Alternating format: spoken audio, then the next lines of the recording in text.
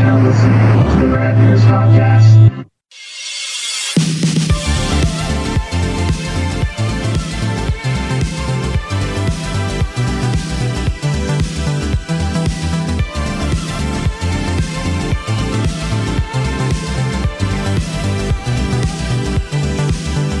Hey now, everybody. Hi. We're back. It's been a while. It's been a day longer than a week. Last week we went early because we had to travel for work. This week we're late because we are doing baseball for work. Not that late, like an hour. About an hour and 20 minutes. So 11:49 oh, yeah. on the east coast of America, for those who are wondering. Squeezer and I were working a baseball game that went in 12 innings. So, and Squeezer was at high first camera, and he gets the pick when a runner is on first. And God forbid I miss one cutover to it. It was 2. God forbid I miss 2 cutovers to it. You get 1. Is this your Todd? No, Todd Massey? No. No. No, Well, hi, I don't Todd. think so. Shout out. I don't think so.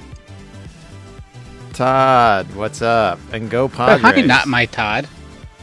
To this day, I'll play the original Zelda song in my car cruising. It does. Yeah, we're talking game soundtracks. We'll get to that, but we gotta waste your time for a little bit. I gotta fill up my big giant movie tavern Stein with 3 Sam Summers. Jeez. What do you? Don't judge. That sounded so judgy. It gets warm, no? No. Every week I asked. Well, fair enough. What are you drinking over there, little prudy pants? I have a Sly Fox Hellest and a Sam Summer in my little cooler bag next to me. Oh, okay. For the convenience. Brad, what's up? Ish, what up? Yeah, it was a long day. Long day, but we're used to it. We're having fun on headsets. Ish asked in the group text if they at least feed you after a long day like that. I go, well, that's actually my responsibility, so no one's getting fed. Yeah, no, yeah. Any other show on the planet? Yes. In fact, they make you drop what you were doing to go eat before you can go back to finish packing up. Good idea. I'd rather be a little hungry than do that to my body.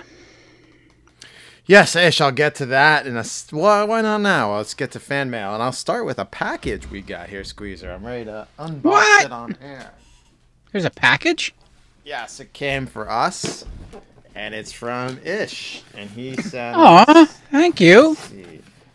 He sent us each a bag of Bucky's beaver nuggets. These look delicious. Ooh. The long sought after beaver nuggets. He sent a bag of Hill Country brand mesquite peppered beef jerky, smoke flavor added. It looks good. What's in the bag here? Oh, it's a Bucky's shopping bag, and inside is 2 Bucky's magnets. I'll have to share the jerky with Squeezer. Good luck. I get any. Once he sees it. And You have to keep your hand out like a horse, nice and flat.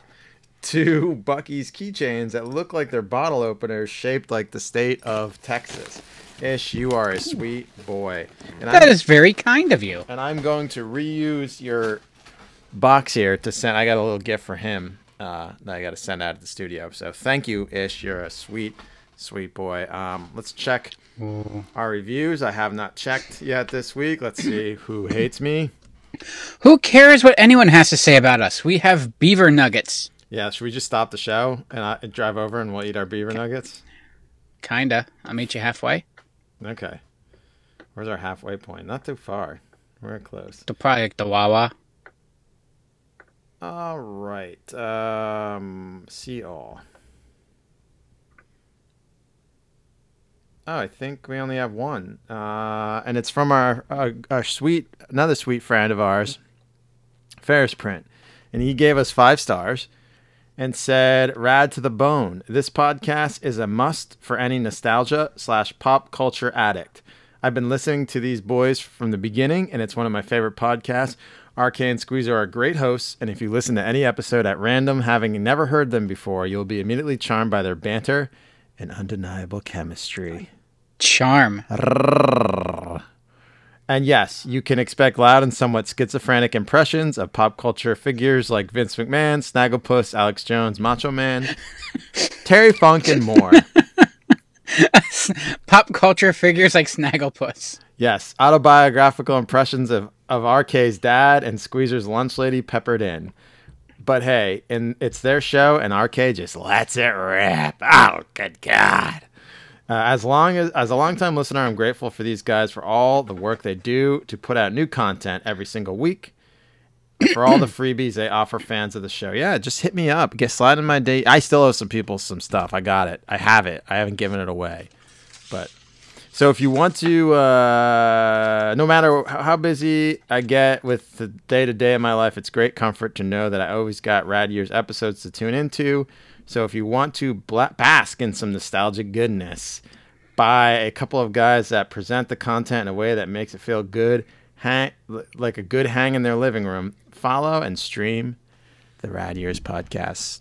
Mr. Ferris, you are a very sweet kind boy. He's a fantastic artist, and I'm proud to hang a bunch of his prints around my lair here. So many talented people listen to this show. So untalented we are, and they're just so talented.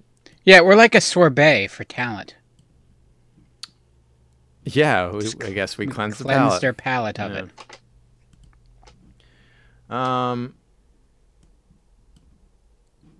That's that. That's all the reviews and mail we've got this week. So thank you, Ish. Thank you, Ferris. If you'd like to rate and review us, or send us any mail, and I'll send you something back. Just please, send us your mail. Please don't let it be arsenic or a sort of explosive device. Those go to Squeezer's house.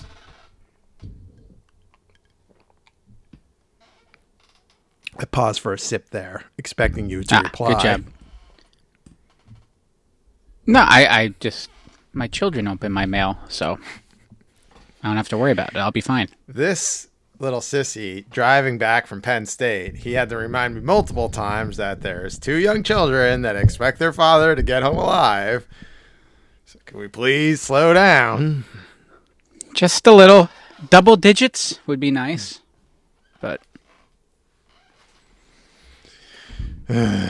how sad would these people be? You were in the safest. If they had to listen to this podcast like we're doing it through the little voice machines through the wire.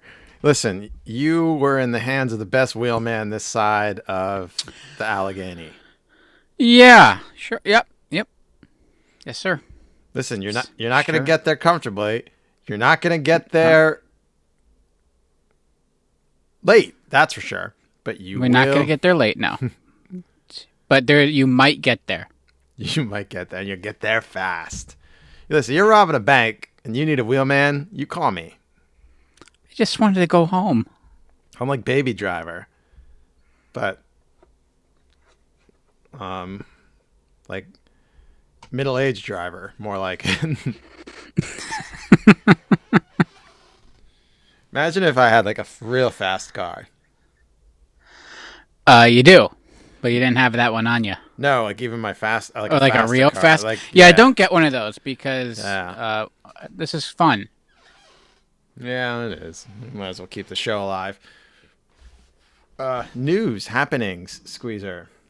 Yes. I have not watched the 3rd season of Loki. The second season. Well, that's because it's tonight. Yeah. Right. No, yeah. It came out this morning. It came out. Well, yeah, but it's Wednesday. Yeah. Work all day. Yeah. We've not watched that. There's a lot of stuff. Like Mark Hoppus today, one of my favorite bands of all time, Blink-182, revealed that he's undergoing chemo for cancer. Oh no. I mean, they're still making music, but they're rad years, man. Early 90s, Blink-182 has been putting out music.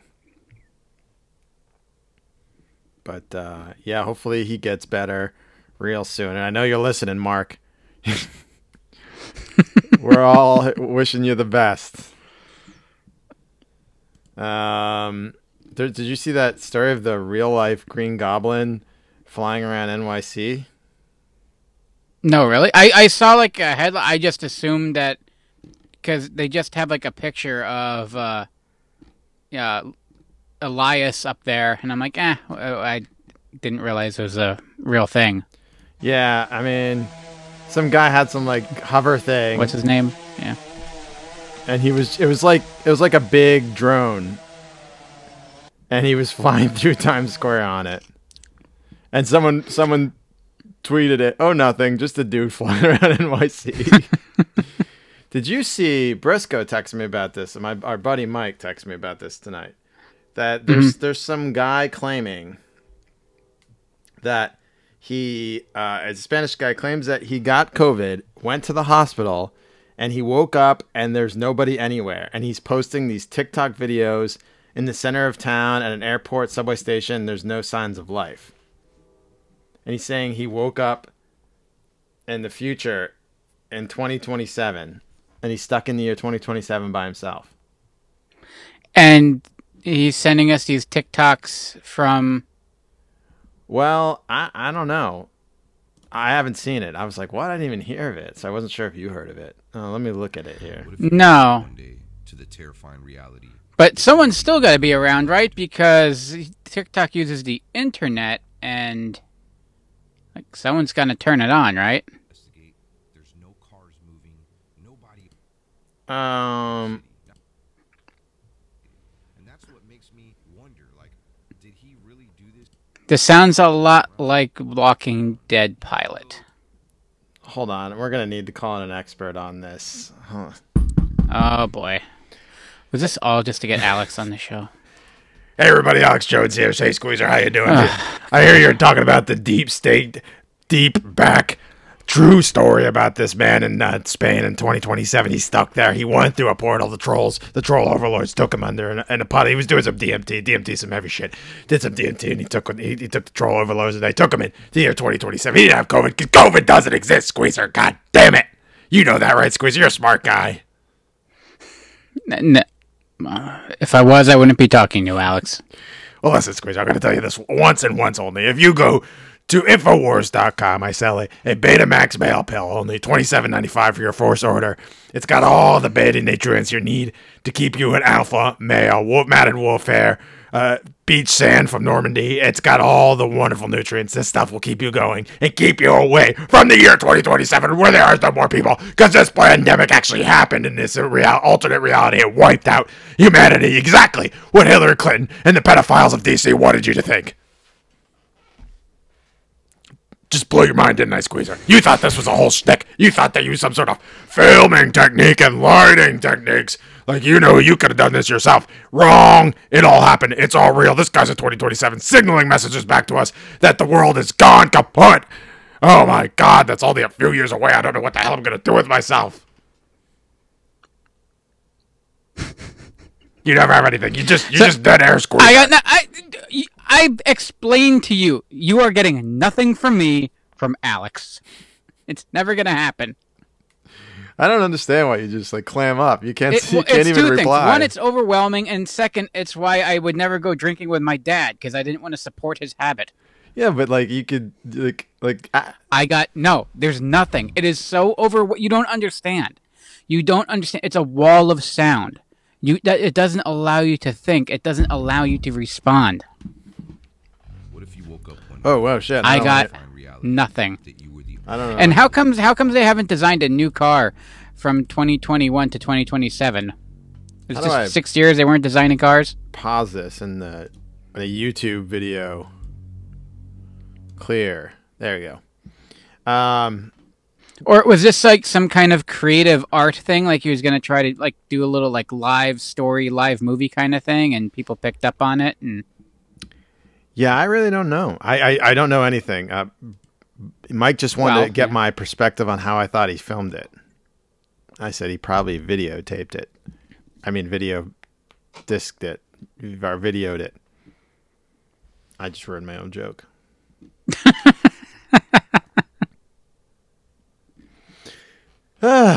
Anyway, that I was wondering, throwing that out there, seeing if you heard anything of that. Well, no, this is new to me. I was spending my day when I wasn't working listening to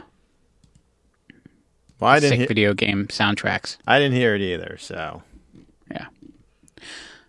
No, well, I see it on the Daily Mail, so that's probably the first reason I didn't see it. But oh yeah, Daily Mail. That's look at that.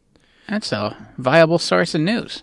Well, that's all I got. I gave you Alex Jones there. Just threw him out of nowhere. I wasn't trying, but I was like, you know what? This is a good opportunity to do Alex Jones.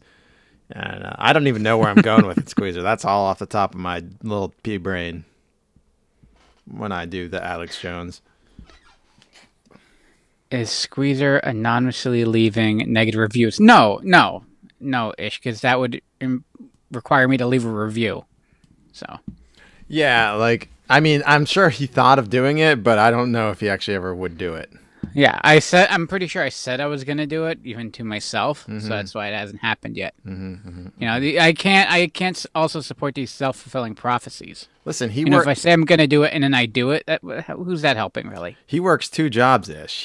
He works his regular full-time job, and then he's a full-time father. I'm done. I am done with. Nope. Quitting the show live. Are you pulling our Bud Dwyer live on the show? I wouldn't go that far. I'd probably just turn the mic off. Well, proverbial. A little extreme. Proverbial, yes. You're blowing your rad ear's head off. Yes. I would wait till we do video to do the Arba Dwyer. That's just gruesome. That's from you. You're the gruesome one. That's a very rad ears video. That was like the first one. Like my friend's like, hey, check this out. The first viral video. Yeah, like not the first, but like the first like shock one. You know, where people try to get you. Yeah. Shock. My kids are not going to get those nuggets. I'm sorry. What nuggets? The Buc-ee's. Oh. Yeah. Why not? They're not going to get those. Oh, it's not because you're trying to protect the kids from the sugar. Those are daddies. Yeah, yeah, those are daddies. No. They'll still get them. Yeah. They'll get a daddy. daddy. If they knew there was jerky, oh my God. Forget it. He's going to pour them in a bowl and put milk on them and eat it like our corn pops. Oh, you can do that? You can cereal anything. It's cereal. Then it's healthy for you, right? Yeah, absolutely. It's part of this balanced breakfast. Oh, nice. That's all you got to say. Then it's healthy. All right. Shall we start and talk about the topic on hand? Oh, I think we should. It is video game soundtracks. And I think you're leading off this week. Aren't you there, Handsome? I was very excited for this one. Here is Handsome's first pick. And do you want me just to start it and then lay it out? Yeah. Start it and lay it out. I mean, right away, people are going to know what this one is, and we can, start talking over it. Got it.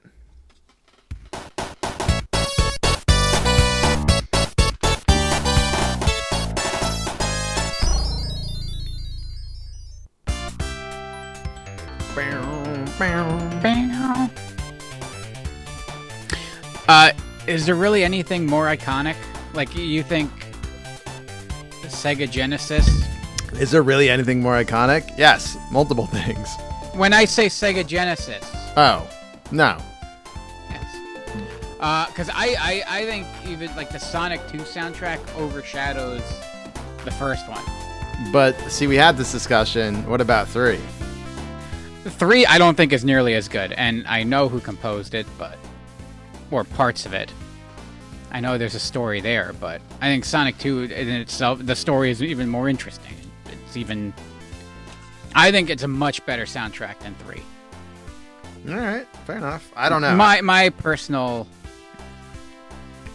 take, that, and I didn't have 3, so maybe it's just because I just got so used to it. But there's some epic tracks in this, and everything is so different. Like the casino level, it's such like a swingy kind of, like you could picture this like a big band playing this in like that Vegas setup. It has just that feel to it. Each song was like written and composed for like its level. So it was composed and produced by Masato Nakamura, who all of you big J-pop group Dreams Come True fans would know. He's the bassist and the producer for them. I mean, they're massive. They sold like 55 million records in Japan. They're huge. But so they got their start in the late 80s, and then he was brought on to do the Sonic the Hedgehog soundtrack, and he did. And it was a success. And then they were going to use him again, but at that point they had blown up as a band. So he was a little too successful. It was going to cost too much money, so they tried to produce it in-house. And it sucked. And they're like, whatever it is, pay him his money. So they did. And I didn't know this. From my understanding, I was trying to confirm this for sure, but it's on the internet, so whatever I say just works. The band owns the rights to the Sonic the Hedgehog 1 music. Really? Yes, because when they composed it, part of the deal was they retained the rights to it. That's why you don't hear some of the same songs over again in older and newer, later Sonic games, because it would just cost too much money. And you can tell the guy's a bass player, because when you listen to this, like, it's just, there's little bass lines throughout this whole thing. It's just so catchy. And there's some with just like cool little slap basses and stuff in there. Slapping the bass. Slapping the bass. Slap the bass. So 92 was a big year for him, because this comes out. 92 was just a big year in general. Album Swing Star comes out. It peaks at number 1, stays in the chart in Japan for 55 weeks. Mm-hmm. Now, I know we talked over it, but there was a song that was just in there, and it's my absolute favorite. And like I said, it almost earlier like brings tears to my eyes, and it's epic. It's the end theme after you beat Dr. Robotnik, and the Sky Fortress explodes, and the screen flashes white, and then you have those black and white images of everyone looking up in the sky, and then Tails gets the plane and flies up, and you see Sonic literally falling to his death, unless you're Supersonic. But and it occurs to you, Sonic gave his life for he knew he was going to die. There was no way out of this. He was plummeting to his death, and this music is playing, and then Tails flies in the biplane and catches him, and then all the little birdies fly in, and the music swells, and it is just so epic. Unless he's Supersonic, and then he's like, "Fuck you, Tails, I can fly," and then he flies, which is also pretty badass. And then the birdies are little eagles. It's adorable. Eagle. Anywho, it was such a hit that Nakamura rewrote the song for that album Swing Star, and the song Sweet Sweet Sweet was a huge hit in Japan. And I was listening to it earlier today, and I'm like, holy shit, this is the theme, the end theme to Sonic 2, and it's a real song in Japan. I think I'm going to get the whole album. I don't know what they're saying. I know they say sweet at some point. And then what happened was, because he was so successful with it, he ended up pricing himself. That's how successful this guy was in Japan and how much he can command, because he priced himself out to the point where they actually got Michael Jackson to produce some of the songs for Sonic 3. Yeah, but he didn't produce the whole thing. It was split up. No, but they never confirmed if he actually did. They never confirmed it, but you can assume that they did. But he didn't produce everything. It was split up throughout a number of composers, and some of it was also done in-house. But I love the soundtrack. Each song is so like perfect with its level. Mm-hmm. Like Emerald Hills is like, you all know that the way it kind of just the intro starts, and then it just gets going right away. It's perfect. Aquatic Zone is terrifying, because when the music starts picking up real fast and you're gonna drown, it is some of the most palm sweating music you have. My palms are It's sweating so right stressful. now. Mom's Oh, spaghetti. really? Are you nervous? No, they're just moist from the condensation of my giant 3-beer mug. Mint, jam mint 10 condition. We realize a lot of my impressions are the same voice, like my Morty. I'm sorry, my Rick from Rick and Morty, which just launched its 5th season, not its 6th, Ryan. It's kind of my Alex Jones, but it's much more succinct. Come on, Morty. Come on, Morty. We're gonna drink 3 beers, Morty. 3 beers and 1 mug, Morty. 3 beers. The 3 beers is gonna be the end of the thing, Morty. Morty, we gotta have 3 beers in a mug, Morty. I can hear. Yeah, I can hear when you start going. It starts Rick and then ends Alex. I hear it. I'd be like Yeah, Rick and Squeezer. Come on, Squeezer. 3 beers. It's the whole arc, Squeezer. It's the arc. It's gonna take us all over. Oh, jeez, Ryan. Oh, jeez, Rick. I don't know. Oh, geez, Squeezer. I mean, sorry. Oh, geez, Rick. God. Just wait until they make a lisping Morty, and then I'm not going to hear the end of it. Well, if we're going to park the spaceship in here, you're going to have to move some Stop being mean to me. I have feelings. I say this with peace and love, Squeezer. Oh, I feel so loved. Peace and love. Anyway, I would say this in my humble opinion that it's the best soundtrack on Sega Genesis. And it was really just my Eek the Cat impression. Yes. I am your Eek the Cat. Oh, geez, Rick. Can we get Annabelle on that? Yes, Eek. We can bring your fat girlfriend in the spaceship. Yeah, I kind of went off the rails with it. Yes. Very good Sonic the Hedgehog 7 pick, Squeezer. Thank you. He picked 2. I was just acting like I was paying attention. Okay, here is my next pick. And don't fret, we're not restarting the show. Or my first pick.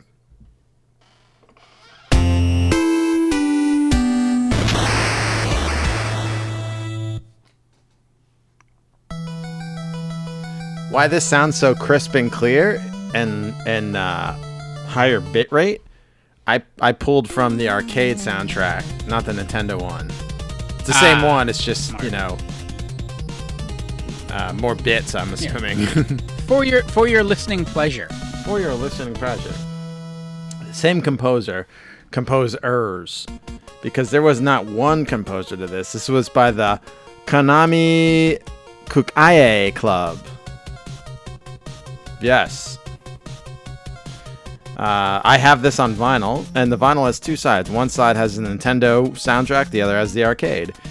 And it came out in celebrate the 30th anniversary back in 2018. And I got, of course, Mondo. And the cover of the gatefold is covered in the H.R. Geiger inspired monsters. But this is a game that was unforgivingly difficult. And forces players to memorize complex enemy patterns, or you die immediately. And unless you have the cheat Konami code, which gives you 30 instead of 3 lives, and a full box of extra burnt Cheez-Its, it's really tough to beat this game. It's whatever. And a good friend while your family's at the beach. Playing Navigator, like I gonna take over when you need a break to pee. But this game's tough. And you just gotta memorize what's going on and get really good at it, and or use Game Genie and cheat. I'm okay with it. I beat it cheating fair and square with a Konami. I think it's intended to use the Konami code. I beat it. I never beat it with 3 lives. I never got past the first level in 3 lives. Yeah. But I beat it with the Konami code. So this was, speaking of in-house, this was Konami's in-house sound team, the Konami Kukeihai Club, Kukeiha,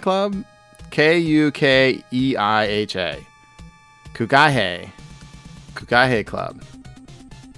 But this had like a lot of heavy hitters. It had Silent Hill composer Akira Yamaoka, Castlevania, which I almost picked Castlevania. I had that score on vinyl too. Michiru Yamane. And in this iteration, it had the Metal Gear Solid composer Kazuki Maroko. Ooh, I almost picked Metal Gear Solid. Oh.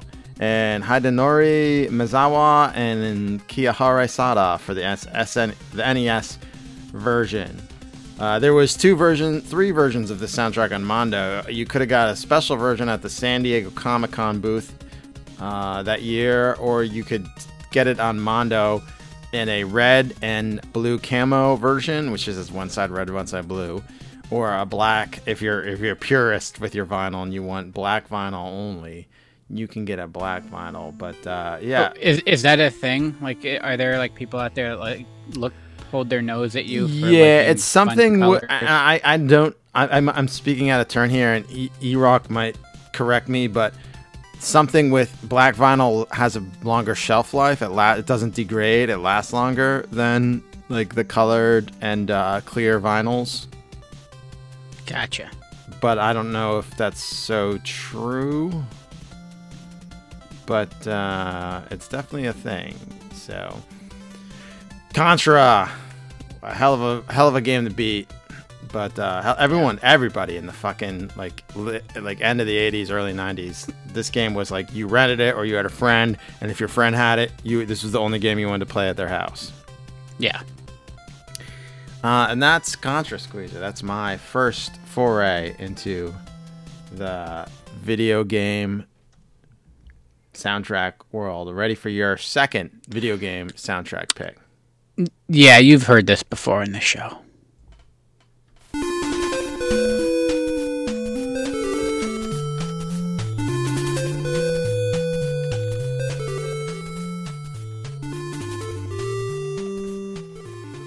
What's this? The easy stylings of Hiroki Masuno from the Kentos group for Deja Vu, a Kemco game. Of course. Yes. It's so I've talked before about how amazing Deja Vu is, and I love this game. And it's a early point-and-click adventure. It was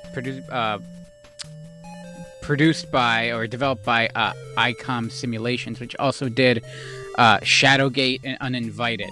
And the same guy. I love Shadow. I played through and beat Shadowgate on my Game Boy Color, where I was on break at KB. Also, by the way, if you want to get that Contra soundtrack on vinyl, it's sold out on both black and red and blue camel vinyl on Mondo. Sorry about that. Yeah, so Masuno's, he's the composer across all these games originally. Now, the soundtrack may have differed, I believe, from the NES version and the Game Boy. You said it was Game Boy Color? The Shadowgate was Game Boy Color, yes. Yes. Yeah, because they ported all of them to Game Boy Color at some point. There's only 8 minutes worth of original music in this game, and it could take about an hour to play, depending on how fast you go.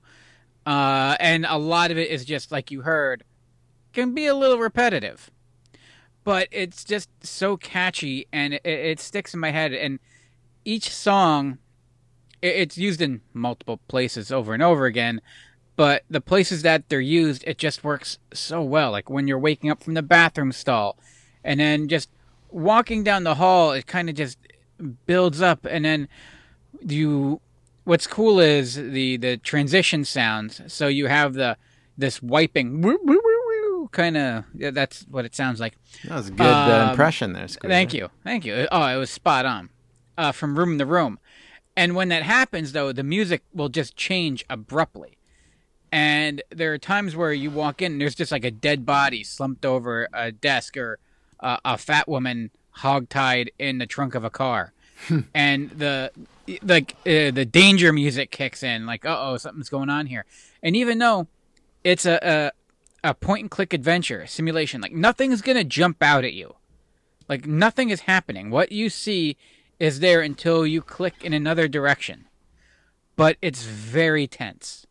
It can really stress you out from just like being in that room with that music going, knowing that you have to like click around and try to open the safe, or like you're still like, it makes you look over your shoulder.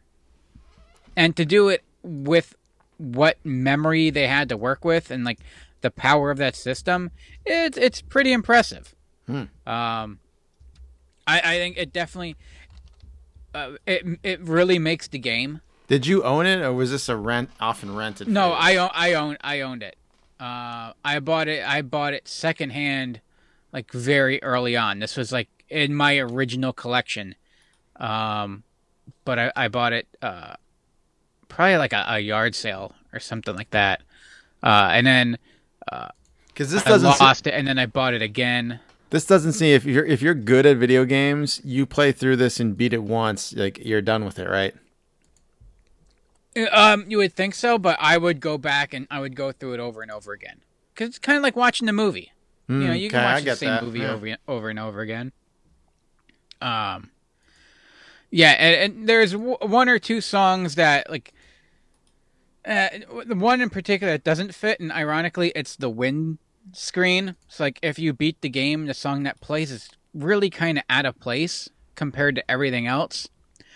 But the death screen, which I found more often than not, that one's also pretty catchy too and fitting for the time period. They really did a great job of like making it fit that like early 1940s era. If it were a detective show, like in the 80s, that's what like a 1940s detective show in the 80s would sound like. Okay. So, yeah, I think it's a very short and I would say overlooked soundtrack. Like there's scores for games that are clearly they just took whatever music was there or came up with something generic and slapped it on. And then this one, you could tell like they looked at the game. Well, it was also done in-house, so like they were working with the source material. And they're like, oh, this is what we have to work with. Let's make music to fit this. And I think they did a damn good job. Damn good job. Little squeezer playing Deja Vu. That's where you got your detective. Yeah, it's not. Oh, yeah. It's funny too, because it's clearly not like. I wouldn't picture like an 8-year-old playing this and being thrilled, but I thought it was the coolest. Because I clearly was not. Well, none of us were the coolest squeezer, that's for sure. Speak for yourself. Wait, hang on. Wait. I am. Okay, yes, you are. That's just what people say. Okay, here's my next pick. This is maybe the best of all time.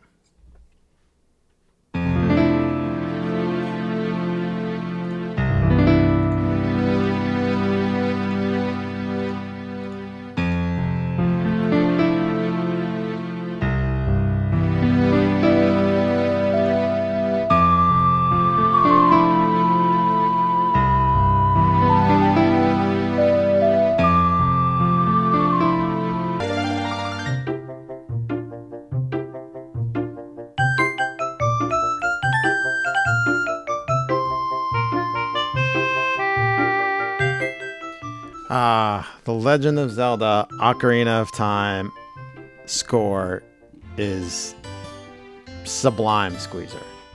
Yeah. To say the least. It was composed by Koji Kondo. He is the composer in charge of the entire Legend of Zelda series since Game 1. This game, I remember playing it in December of 1998. I got it for Christmas, and I immediately was blown away by the fucking soundtrack. It's just rich and gorgeous. And yeah, Mario 64 had this incredible soundtrack that like used music that like I never even heard of before. You know what I mean? Yeah. But this one, yeah. So like it fits so well with like all the action, and it's not like of course this was you're comparing Nintendo to Nintendo 64. You saying like your game, like there's just abrupt changes. Like there was never any abrupt changes. Like it was very, very subtle, subtle changes in building and epic music. And you think of like something like this, it doesn't get the due credit it deserves. Like, you know, there's motion pictures that don't even compare. Some of the best motion pictures soundtracks don't compare to how good this is. Like, this is Lone Ranch. Yeah. Yeah. And the difficulty in working with what you have to work with. Yeah, your limitations. You know, like you're limited. Yeah. Obviously not anymore. No. Now you could compose it just like you would a film, but back then you were much more limited. And that's one thing. So there's been a massive amount of covers. One I sent you not so long ago. This was done by Dr. Pez a few years ago, but like it just, for some reason, the algorithm on YouTube like just brought it a second life. They called it Tempo of Time. It's, imagine the soundtrack of Ocarina of Time, but as a prog rock concept album. And these guys are fucking genius. It starts out very similar. Mm-hmm. But when you watch the video, it's kind of done like you're at a Pink Floyd concert. You know what I mean? Did you get that Pink Floyd feeling? I watched it probably like 2 or 3 times. Yeah. Let me see if I can get to some here. This is Hyrule Field. Is this yes or is this? I was just gonna say it's like, yeah, it's very yes. Yes in Asia. And I know you're a big prog rock guy. I'm not the biggest prog rock guy. I pick and choose. Not so much on the poppy. I like the more out there kind of, you know. But they should like, you could see my comment. I'm in Lost Wallet MP. That's my company. I was like, you guys should tour this. Like, I would fucking go. Yeah, or tour through our area and we can. No, imagine this album toured. Like, I'd fucking go see a prog rock version of this.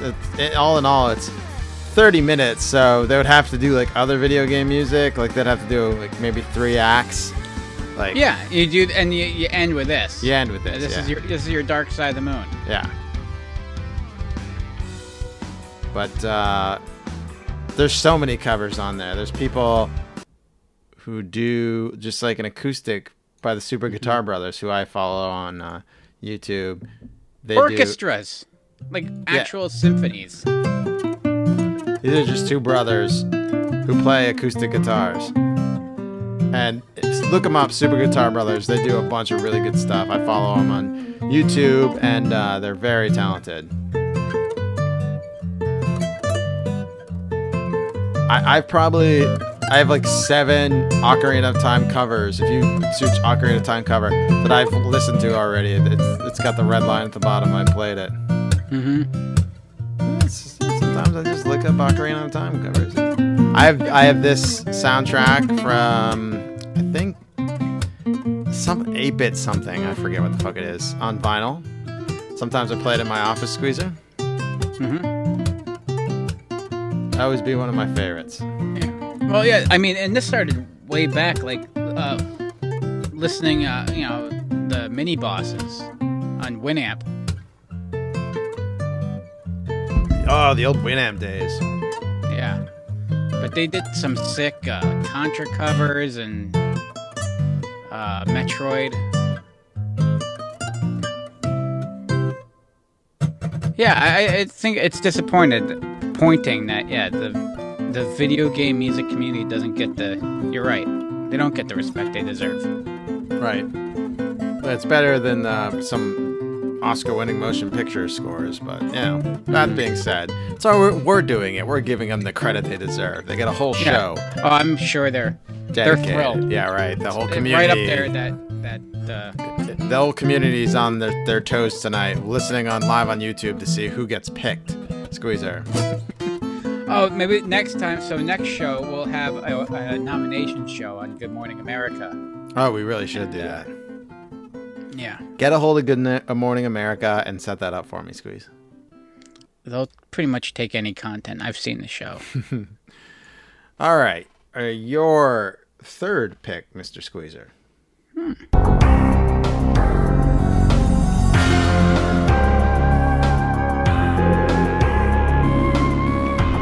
Ooh, what is this? This is, last pick aside, my opinion, possibly one of the greatest video game soundtracks ever put out there. And it was on the same system. It came out just a few years later. And this is the soundtrack to Perfect Dark. Ah, this is like the follow-up to GoldenEye that wasn't James Bond. Yes, it's a spiritual successor, if you will. Yeah, I rented it. I didn't own it. Oh, I love this game. I played this thing into the ground, and it was, in my opinion, now it might not be a popular one. GoldenEye is great. It's iconic, but Perfect Dark succeeded in building on everything. Every I will just say every technical aspect of it is superior. The hell was that? Keep going. Are you What? eating chips? No, I'm not eating chips. Is this because I'm saying Perfect Dark is better than GoldenEye? Are you being passive-aggressive towards me? No, I'm absolutely not being passive-aggressive towards you. I'm not eating chips, and just go about your business. Pay no attention to the beaver nuggets I'm tasting before you get a chance. Oh, you son of a bitch! You're so mean.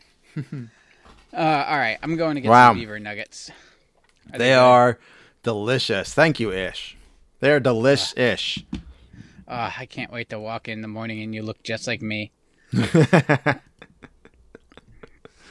I stopped after 3, though. 3 bags? No, 3 nuggets. Oh.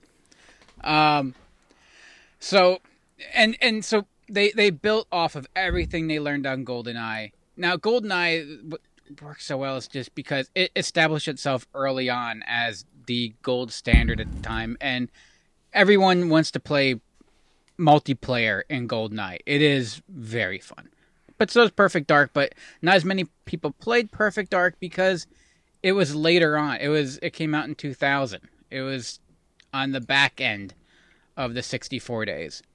But because of that, they stretched the hell out of the power that you could get out of 64. Like, this game maxed it out. Did it need that little cartridge to make it work better? Yes. That went in the front of it? Yeah.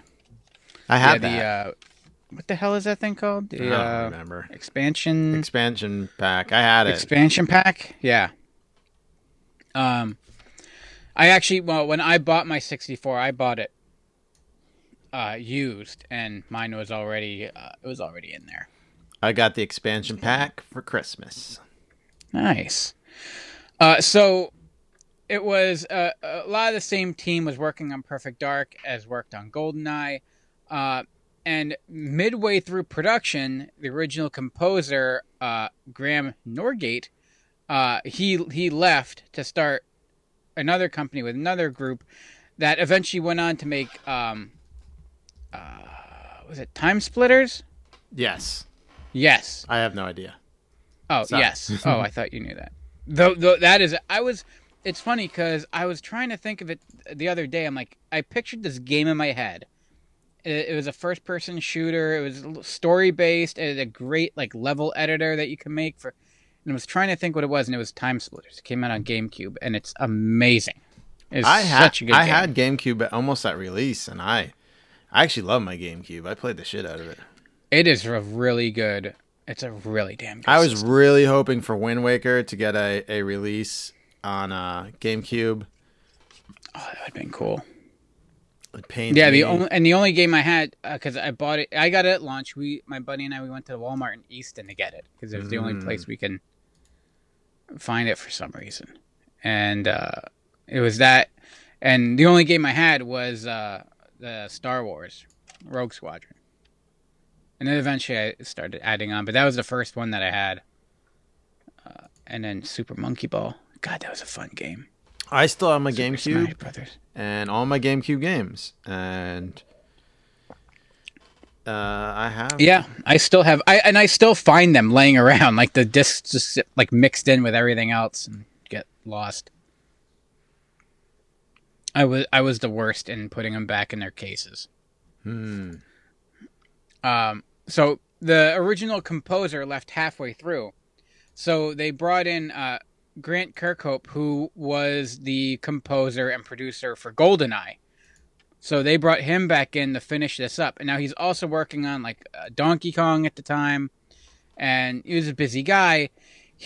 Oh, that's one they were going to get a lot of flack up for not picking, by the way. I know. And I feel bad, but I figure, hey, I also didn't pick my favorite game, which I think should be on the list because the soundtrack's awesome, because there's going to be a part 2. And we're saving it for when we do the nomination show on Good Morning America. Right. So you want to have it five, get its proper 6, due. 7, 8, This is 9, the test run. This is the first year where it's like just like in a bingo hall kind 10, of 11, Hall of Fame kind of thing. You know, EC next dub, year it'll be bigger. EC dub.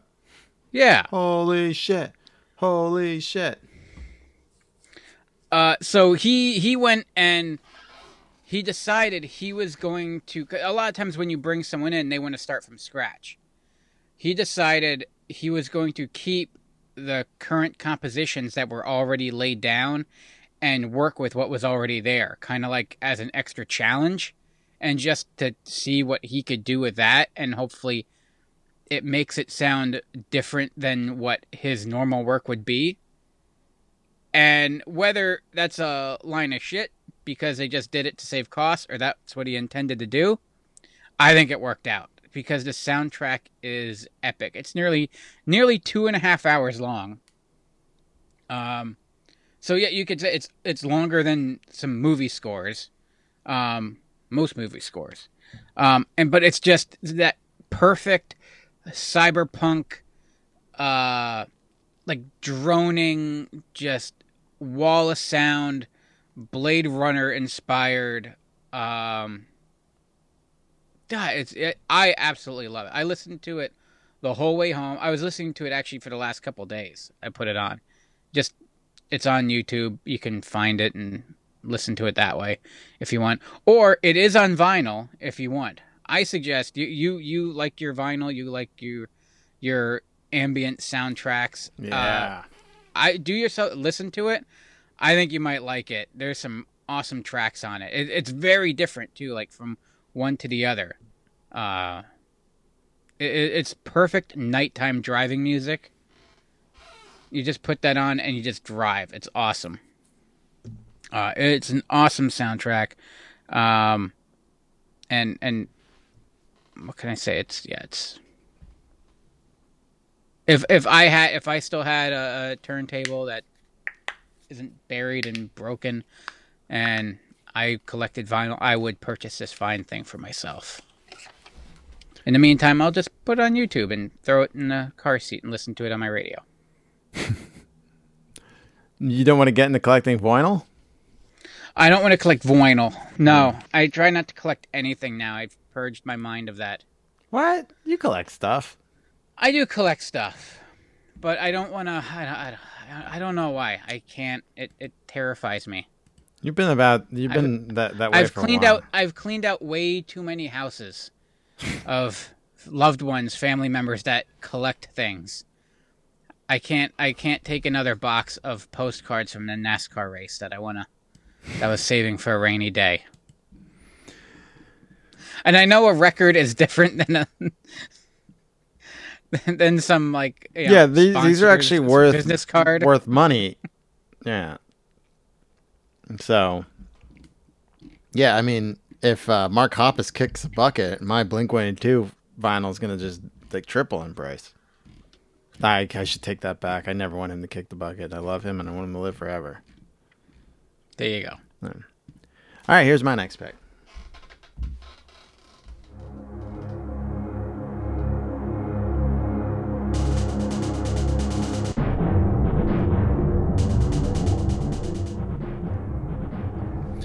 I see, Squeezer. Did you run into the same thing I ran into?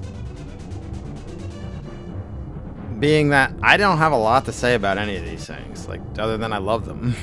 Like I like this music. It's hit or miss. That's why I started to have to dig a little more because I went with soundtracks that I knew and loved. I'm like, well, let's see what I can learn about them. Right, and I tried to learn, but it was tough to find stuff. Like, okay, this was from the Star Fox game that I loved that came out for Super Nintendo, and it was composed by Hajime Hirasawa. But like, there's not a lot of other information. It features 3 arranged tracks by Norimasa Kiho Yamanaka at the start of the album. The last 3 tracks are recordings of live gameplay on that if you get the CD. But yeah, it's just fucking like there's not much out there. Like I love this. It is strange that you would think how important it is, but yeah, there's no record of it. Like I don't know. I think I could probably if I had more time, I could have probably dug and like found some newspaper articles about like why they wrote it and how they wrote it. And I'm sure there's interviews out there that exist in magazines about what their here this is the classic Star Fox about their what their inspiration was in composing this and you know but like I didn't find that, and I like usually I have personal stories to tell about this shit, but for a few of these I just had nothing. I'm like, oh man, this isn't gonna be a 2-hour bullshit fest. And I guess not every show can be 2 hours, right, Squeezer? Yeah, nor does it have to be. Nor does it have to be. This show is all about quality over quantity. Right. Quality. But that being said, I definitely want to talk Star Fox because I had Star Fox originally for Super Nintendo, and then I remember that like Play It Again. It wasn't Play It Again Sports, but Play It Again Sports was next to it. It was like a video game store in the Bradley's shopping center. That is where I bought my Nintendo 64. What was that place called again? I was trying to remember. I could not. I was digging around a little bit. I could not figure it out for the life of me. I always just keep calling it Play It Again Sports because it was next to Play Again. Like Play the Again. used No. the used kid shit stores. Well, Play It Again Sports was right equipment next to it. That's why we call it Play It Again Sports, but that's not what it was called. I know. Hold on. I'm going to get to the bottom of this, Squeezer. So Let's what get to year? the bottom of this. Because I bought... so what year did Star Fox 64 come out? That's what we need to find out first. 1964. Star Fox 64 came out in North America in June of 1997. So I'm going to search video game store. This is going to be tough because it's Whitehall. Yeah, because I didn't get my 64 until I think like late 98, maybe even 99. I was a PlayStation kid, and my parents were like, you don't need another video game system. Like, yes, but my friends all have this, and plus I wanted to play Ocarina, really, and GoldenEye at home. So because like you could go to a friend's house and you could all play GoldenEye, like, but if you're all hanging out, you're not gonna you don't just sit down and play Ocarina. I mean, you can, but it wasn't a party game. And I didn't want it to be a party game. That's something you want to play by yourself and be immersed in. So I went and saved up all my little monies, and yeah, I bought mine. I bought mine used back in, I would say probably 98, 99.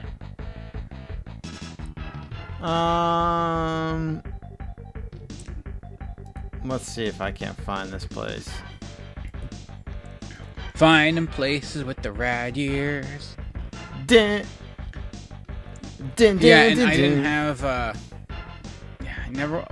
didn't have a Super Nintendo, so yeah, I never had Star Fox, but I had a friend that and my friend had it, and I always wanted to play Star Fox, and it just we never played it. I don't know why. Oh, I had Star Fox What was, and Star Fox 64. Oh, Shadows of the Empire. That's what we would always play. Or was that 64? I don't know. I wasn't big into Star Wars games. Now I gotta research with the rad years. Video game. Store. Whitehall. Oh yeah, Shadows of the Empire was N64. What the hell? See, this is where my problem lies, because I didn't have a Super Nintendo, so... Yeah, Dash Rendar was pretty awesome. And it was like the first one, like you were in like fully like engaged in like the Hoth scene. Like the Battle of Hoth. It was awesome. It was N64? Yeah. I could just lay out. Why am I trying to fill? Just listen to the... Sounds good, doesn't it? I can't find... Dulcet tones of Star Fox. I can't find... Like, if I search used Nintendo games, like, you think 1997... Like, I definitely bought this in 97. Maybe I bought it in 98. I'll try 98. Yeah. But yeah, I would say, you know what? Use your time wisely. Just stop listening to this now and just go listen to some awesome... game soundtracks. Use Nintendo. Like, I have a couple like Perfect Dark's one of my go-tos. The Mass Effect soundtrack's pretty awesome. And, like I just have them all just like bookmarked, and I just pull one up and play it. It's soothing. I don't know. I can't find it, but there was this used video game store, and I know Squeezer knows what I'm talking about. Mm-hmm. And it was next to Play It Again Sports in Whitehall, where the Bradleys was. Yeah, up from the Farmore. Up from the Farmore, and it's and the Rickles. And the Rickles. I think the Rickles might have been Sports Authority at that point. It might have been by then, yeah. It definitely was. And there's a Kids R Us. It was a Kids R Us. So if you guys know what we're talking about, then write into rk@radyears.com and tell me how I wasted your time. But that is how you fill and get the show to 2 hours. Squeezer, your next pick. Your fourth quality filling. Thank you. That was some quality quantity.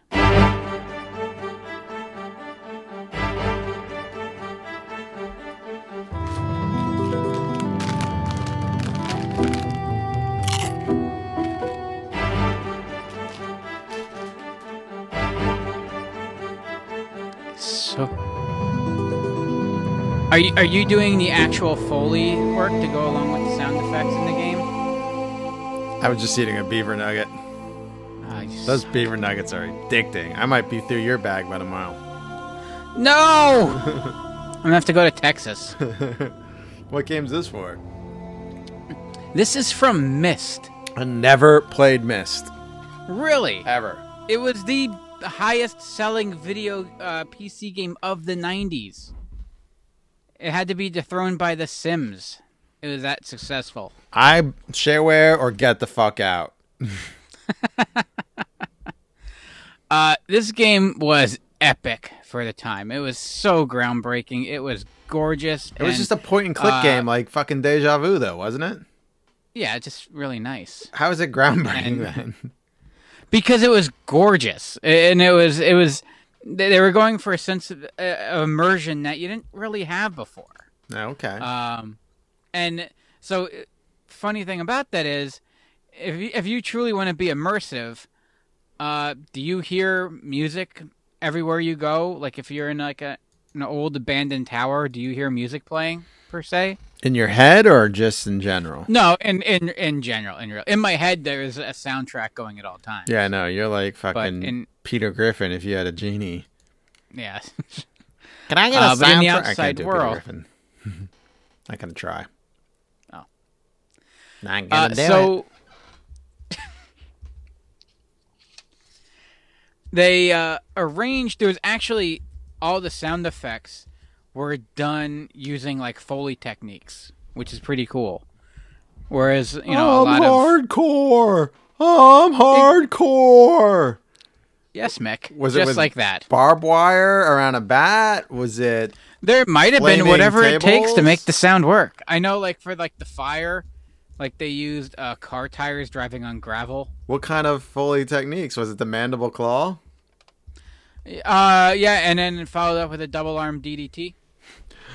That's how you do it. Hold on. Hey, Mick, it's me, Chainsaw Charlie. If you don't get on board with Mist, your mother's a whore. I had to. You said all right, so Foley. It's really your fault. People, yeah, if you're going to I review this show apologize. badly, shit on Squeezer, not me. He took me Yes. there. I did. It was all my fault for using a prop. The terminology for it's an art, and they used it, and you could tell it sounds really cool. It wasn't just like generic sounds or anything recreated electronically. It's real noises, and they thought that was going to be enough. The game is designed by two brothers, Rand and Robin Miller, who came up with the idea and then basically weren't video game developers at all, but came up with this idea for it and pitched it, got a budget much bigger than they had asked for, and then spent more than they were given, but it didn't matter because it sold a shit ton of copies anyway. They didn't want to have a music score at all. They wanted just ambient noise and sound effects because they didn't want to break the immersion. If you walked into like a creepy room, they wanted you to walk into a creepy room without any music because there wouldn't be any music in there. But then they did some test plays. They did some R&D, and they found, you know what? Music's important to this, and music really sets the mood.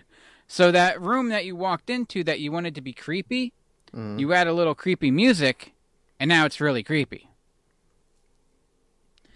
So they decided, all right, we'll put some music together. So Robin Miller, the one brother, he basically does this as like a side gig.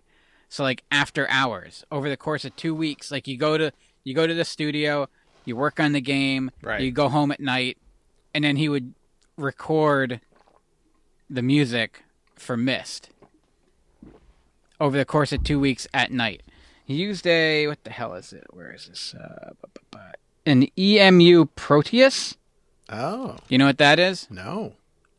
It's just one of those little synthesizers, I guess, that you look at and like, how the hell does that work? I don't know. It's got like two knobs and like a button, and somehow like it can make like a million different songs. But that machine or a version of it is what they use to compose the X-Files theme as well. Found that out.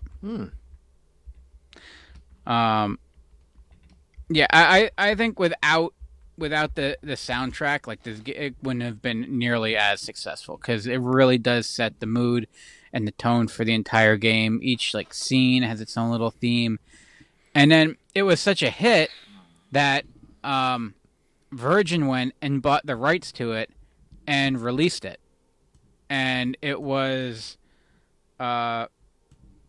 actually a big hit. Virgin Records. And that's the whole reason why Branson can go to space, is because of the Myst soundtrack. I believe that. It's much more chill and groovy than than like Perfect Dark, but it's up there with my. It's actually on. I know Amazon Music has. I was just listening to it. Just for shits and giggles, I typed all my games in, and Myst did come up. So it's available. If you have just the Amazon Prime, you can listen to Myst on your music app. God damn. Yeah. All right. Is that all about Myst? Yeah. Here's my fourth pick.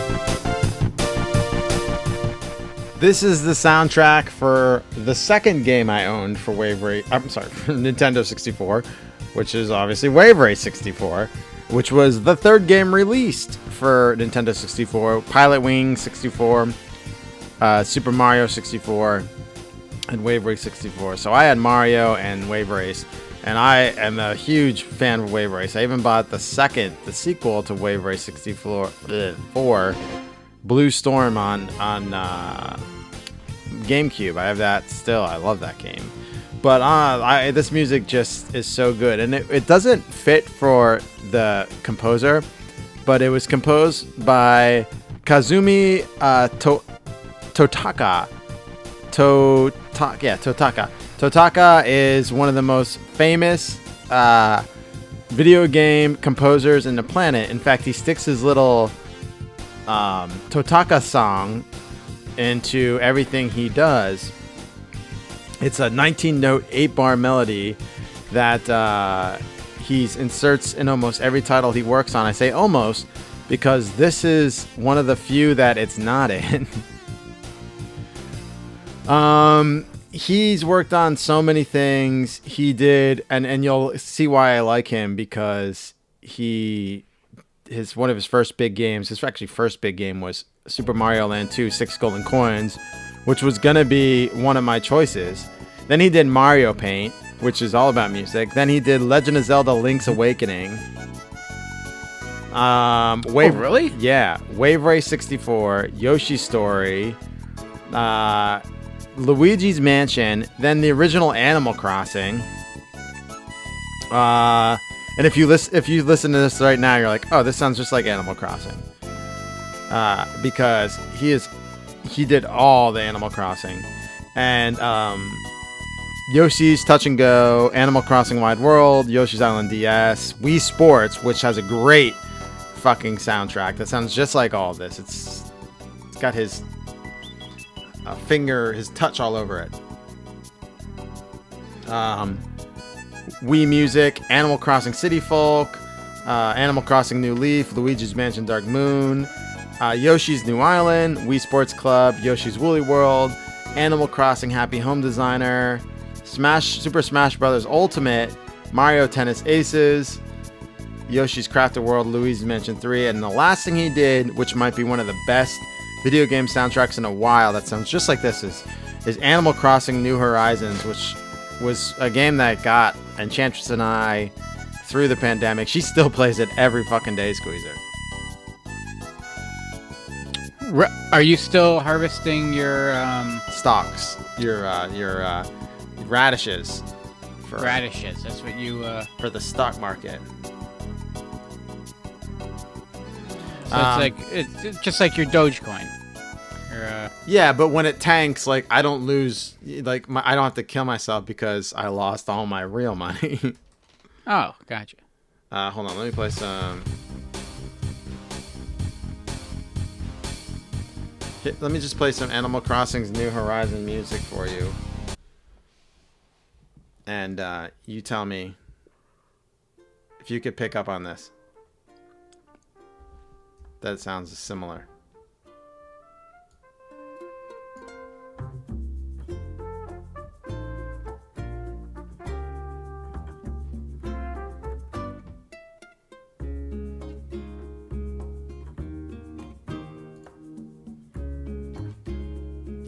And there's songs for, so there's music in the show. The game for times. Like in the morning, if you're at 7 a.m., it sounds like this.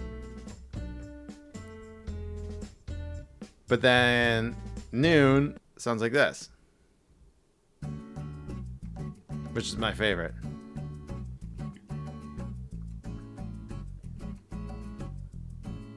And this is real life. Like it's noon in the game. When it's noon. So is this how you walk around? You know what time of day it is, and that's what's stuck in your head? Yeah. Then like 6 is this. It's like, dusk. But then the late night music. That sounded like a little interstitial chord on like Boy Meets World after he just learned a lesson. Yeah, yeah. Yeah, it's very soothing, like playing this game. you need to just like relax and play a game. Animal Crossing New Horizons, I highly recommend. I don't know, all that radishing. If you're playing late night, stressful. Here's late night.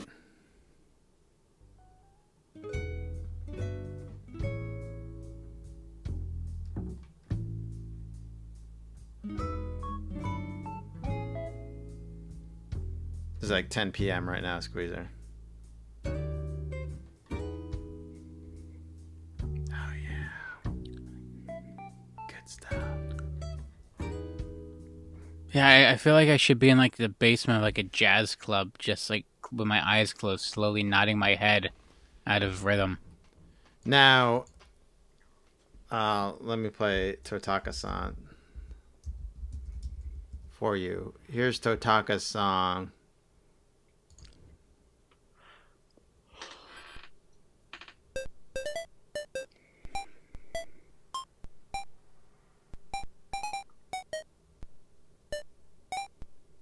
That was in his first game called X from 1992.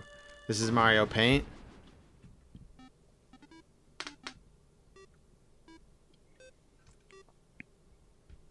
Guy gets this song fucking everywhere.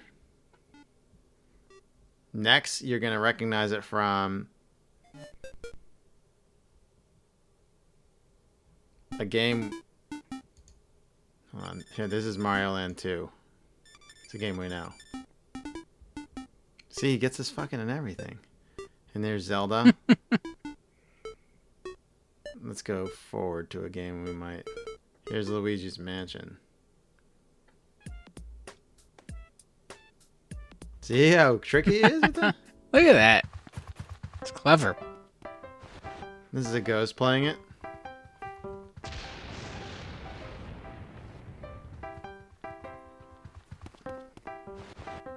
See it in Animal Crossing.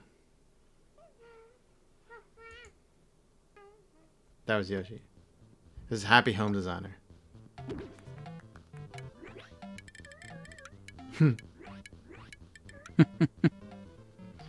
Yeah, so he gets his little song, he did it in the first game ever, and he gets it in a lot of songs.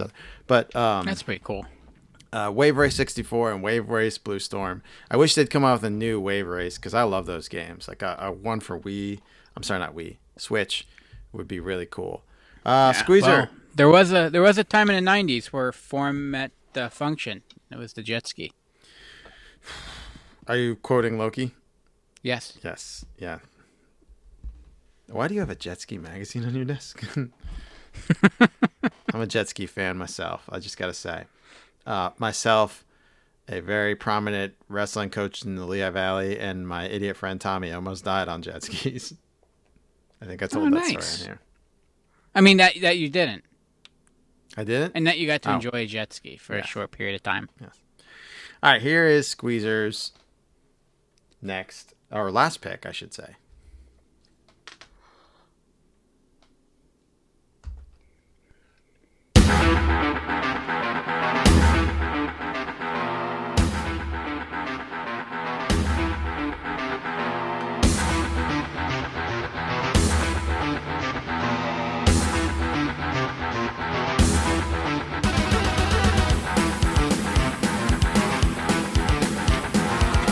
Does this not make you want to go kill demons? Yeah, yeah. Was it done by Static X? They weren't quite around yet. I mean, they probably just getting their start. It was originally produced by Robert Prince, who was like an independent contractor that worked very closely with id Software. He is responsible. He did Wolfenstein 3D and Doom 2, Duke Nukem 2, Duke Nukem 3D, like just all those iconic first-person shooters that like set the stage. He scored, and he took it went to him. It's like they wanted like this heavy metal feel, and he's like, oh, okay. So he went and just took what was popular at the time and kind of remixed it into Sounds like Metallica Black Album almost. Kind of. Well, this is basically there's a list of all the songs that are in the games and the songs that they quote unquote rip off. So this is a little bit of everything in here. Metallica's No Remorse and Master of Puppets. Yeah, it sounds like Master of Puppets, exactly. Yes, very much so. There are other songs. There's some Metallica, Thing That Should Not Be. There's also some Judas Priest in here. A lot of Slayer. That, like, you hear it and you're like, holy shit, that's Slayer. There's some Alice in Chains in there. And some Pantera 2, King Crimson. AC/DC's Big Gun, which we talked about a little while back. And then Master Puppets again. Yeah, that part you just played was Master of Puppets. Yes. Oh, clearly, yeah. There's some other stuff. The Demons from Adrian's Pen is like clearly like the Call of Cthulhu from Metallica. And there's a little Alice Cooper in there too. And like some Judas Priest as well. It's a very like heavy metal album, but like not.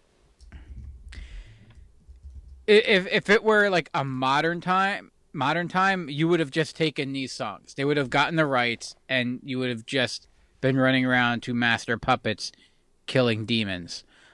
You couldn't at the time. It wasn't that clear, and maybe they could have if they wanted to license it in a way, and then recreate it as like a MIDI.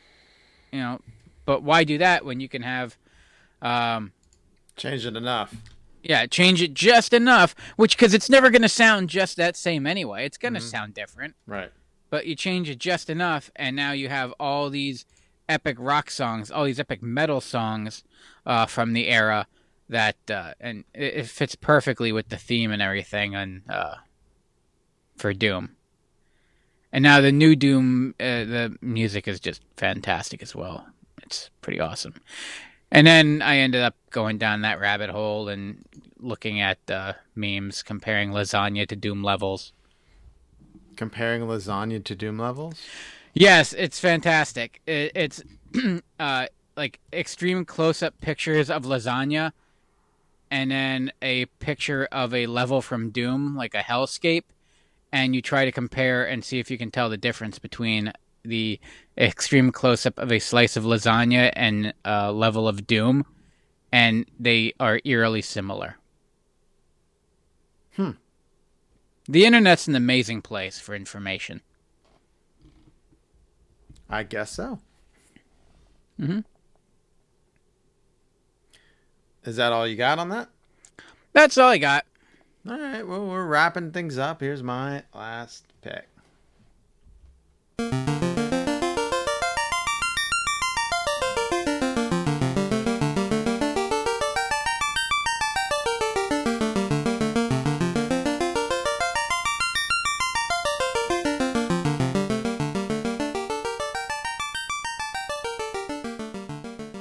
This is music from Final Fantasy 1 and NES, which my friend Matt and I bought it, liquidated at KB for like $12 or $15 at the South Mall. We are so pumped. And we just stayed up all day and night one fall playing this on weekends. And like after school, we just like, you pause it and you leave your Nintendo on the whole time.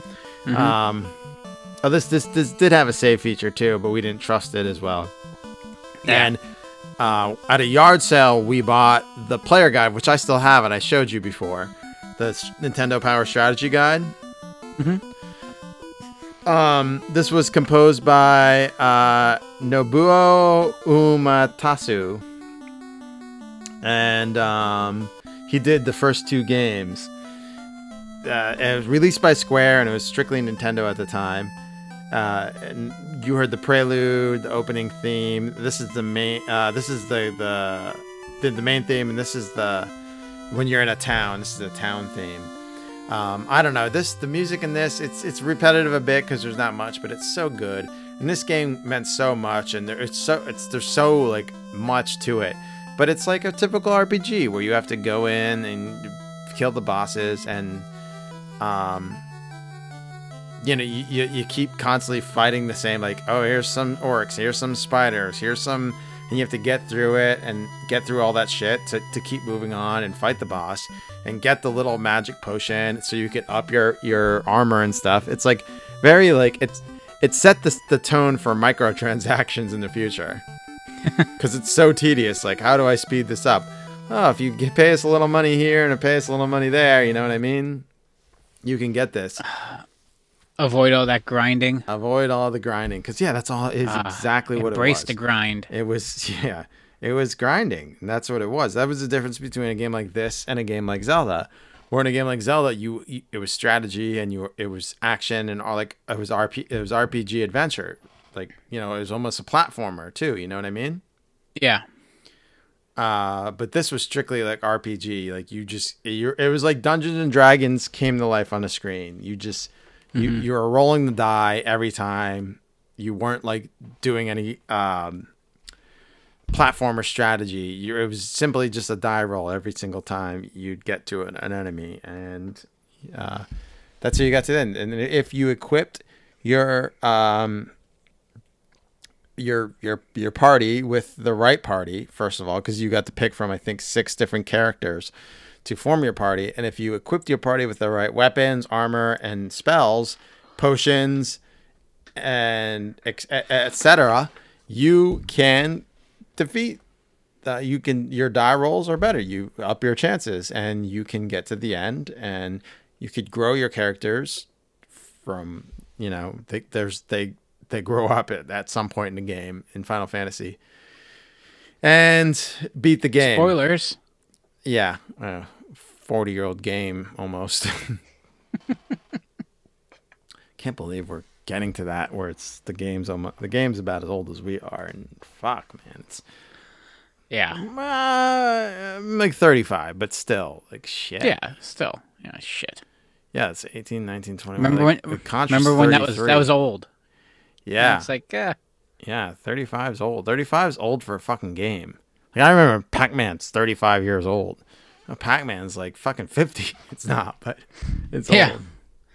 It's like my nephew turned 18. He's like, oh yeah, it's like I feel now I got growing up all that or now you got to act like an adult and have all that responsibility. I just laughed. Like, Pac-Man is 41 years old. Pac-Man's older than me and you, Squeezer. Jesus.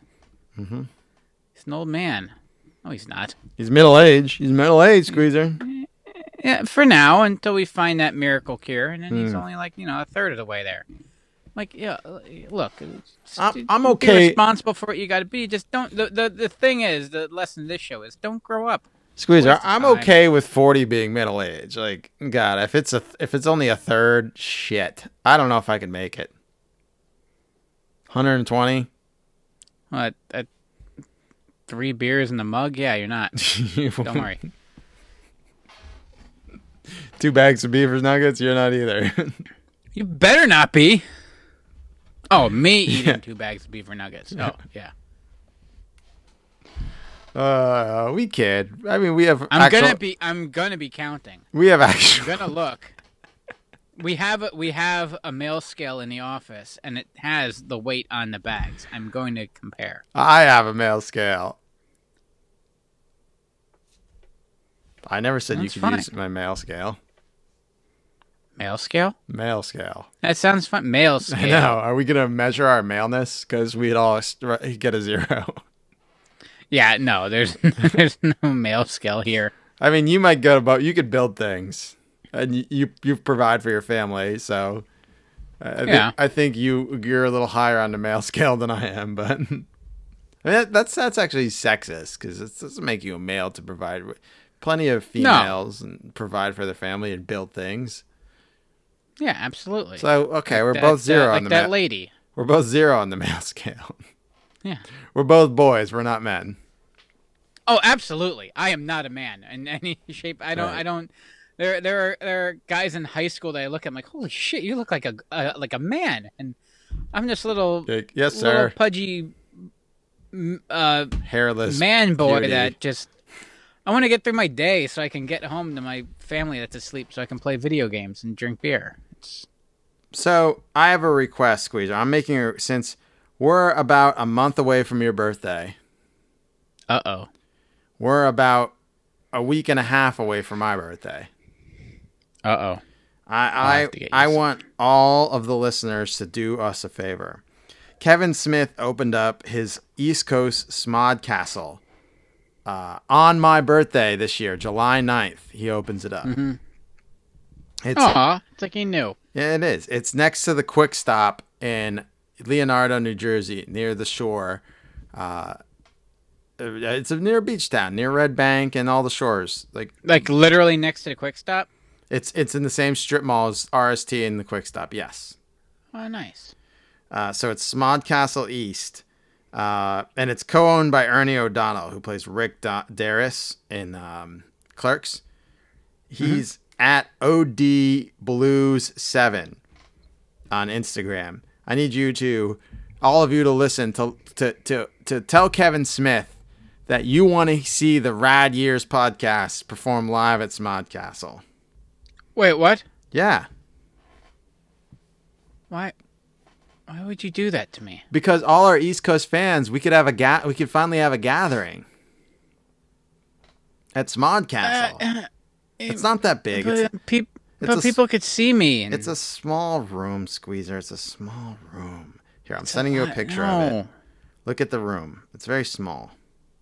It makes me nervous. I don't like that. We did how many shows, Squeezer, over the last year where people saw you in each one? Yes, but I wasn't wearing pants. But you don't have to wear pants here. All right. I'm going to remember that. I am a nervous Nelly. So the schedule goes... like people looking at me. Friday, they have a 7 o'clock podcast, a 9 p.m. podcast, and 11 p.m. podcast. Saturday, they have a 7 p.m. podcast, a 9 p.m. podcast, and then at 11, they're showing Clerks. On Sunday, they're doing a 3 o'clock podcast, a 5 o'clock podcast, 7 o'clock showing Clerks 2, and 9 o'clock Highlands of Peephole History. I think somewhere in there, they can fit in a Rad Years podcast, and I think our Rad Years topic in the Smodcast will be Kevin Smith movies. I've been saving that one. It's very Rad Years, and I think we should do it live from the Smodcastle. So hit up that Kevin Smith. That's a lot of pressure. Well, Squeezer. You're literally walking into someone's house and telling them how they did it. We're not telling them how we did it. We're telling them why we love what you did. Oh. We don't ever tell anyone how they did it. No. So write that Kevin Smith and write anyone involved and tell them you want to see. And Squeezer's isn't on board on this. He's just playing a part. I'm not. Tell him you want to see us at the Smod Castle doing a live show. And then you could all come see us. And it could be a fun weekend. We could go to the Jersey Shore. We could get Primo Hoagies. I'm sure there's somewhere around there.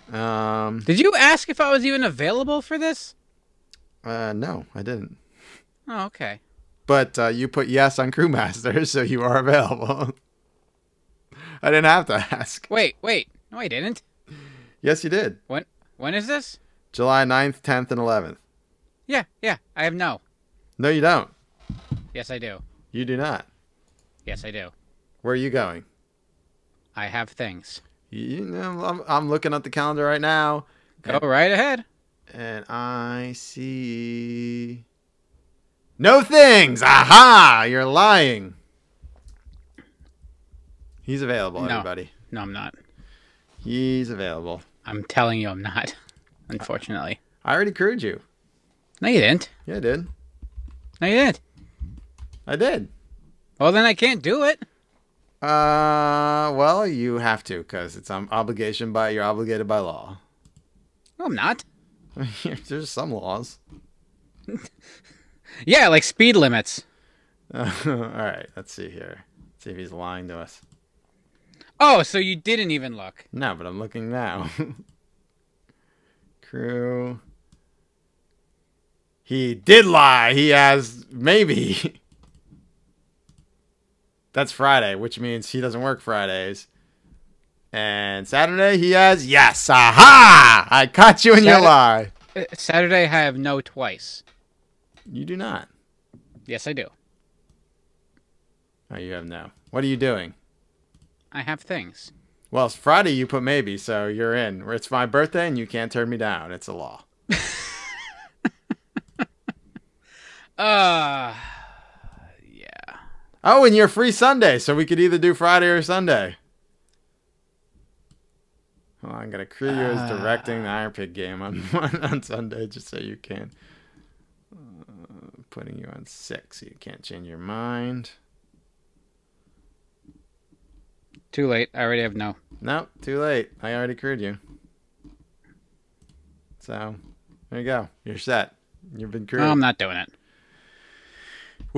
So anyway, for my birthday, tell us you want to see us live at Smod Castle. You suck. And if you want to hear Squeezer and I talk about our favorite moments and our favorite things, all related to Kevin Smith and Kevin Smith movies, you can hear it live from Smod Castle. What a better place. Hit up Kevin Smith and tell him, come on, bring the Rad Years podcast to Smod Castle. I know we have hundreds and hundreds and hundreds and thousands, actually, of listeners. I know you guys, some of you, at least a quarter of you come through and tell Kevin, he'll be like, fuck, I got to get this podcast there. I think people come by and see a bright yellow screen with 2 little flying guys on it. So they click subscribe. And then it automatically downloads an episode. Let's say there's 100 listeners. Okay. Out of the thousands of subscribers, hundreds of thousands of people that download the show. I think 100 of you hit up Kevin. He'll be like, oh, maybe I should get this show here. But one good stern email saying that it's not a good idea. Yeah, that one guy who complains about us all the time on, even though we de-stroming, even though we buried the hatchet and he gave us 4 stars and cleared it up. Please stop doing that. No, we need 1 star. Let them know we are not qualified for this. No, we're 4 stars. We're ready. We have the 5-star reviews, Kevin, to prove it. We want to be at Smodcast. Squeezer, I think the theater fits 30 people. If you can't do a show for 30 people, you did it already. At RetroCon. When did you turn into such a scaredy cat? I don't know this. Are you playing Shtick? Day 1. Oh. You can do this. I don't like being in front of people. We are going to have a Rad Years meetup in Texas at some point. So. Well, that's fine. We're going to go to a Buc-ee's. And we're going to do a live show from Buc-ee's. Right from that's fine, because they're going to kick us out. Right from the beaver's mouth. Yeah. Our favorite, gas station fast food memories. Yeah, gas station. But in the meantime, Kevin Smith memories. Hit him up. Tell him you want to see us at Smod Castle. It's for my birthday. Squeezer, my birthday. Squeezer, my birthday. All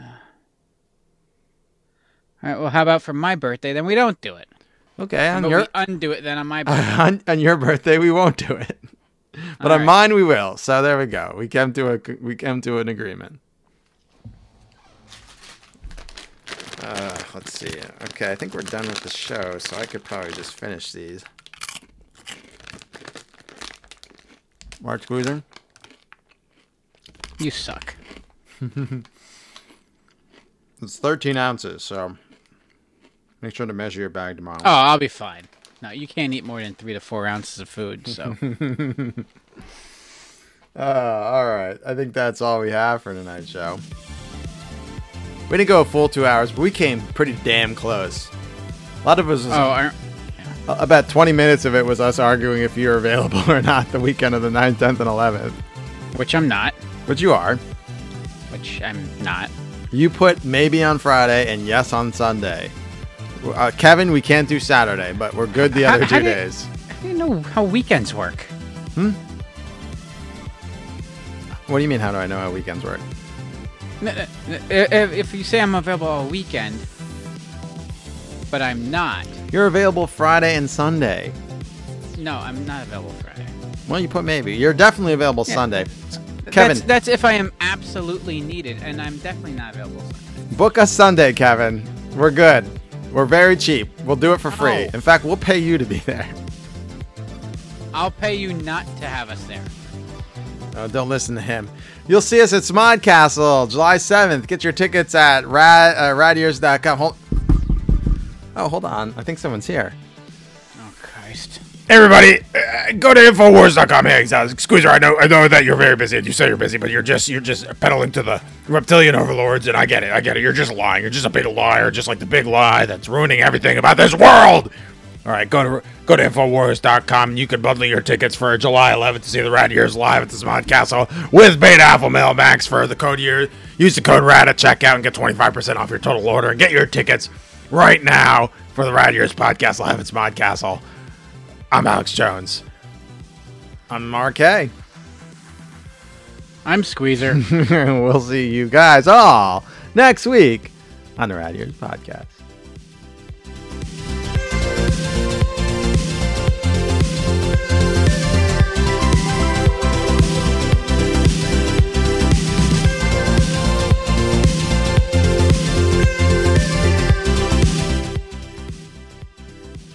Hold on. Hey, Schmuffin. Hey, Schmuffin. Are you going to say hi to Uncle Squeezer before the show ends? You're not talking? Schmuffin's here.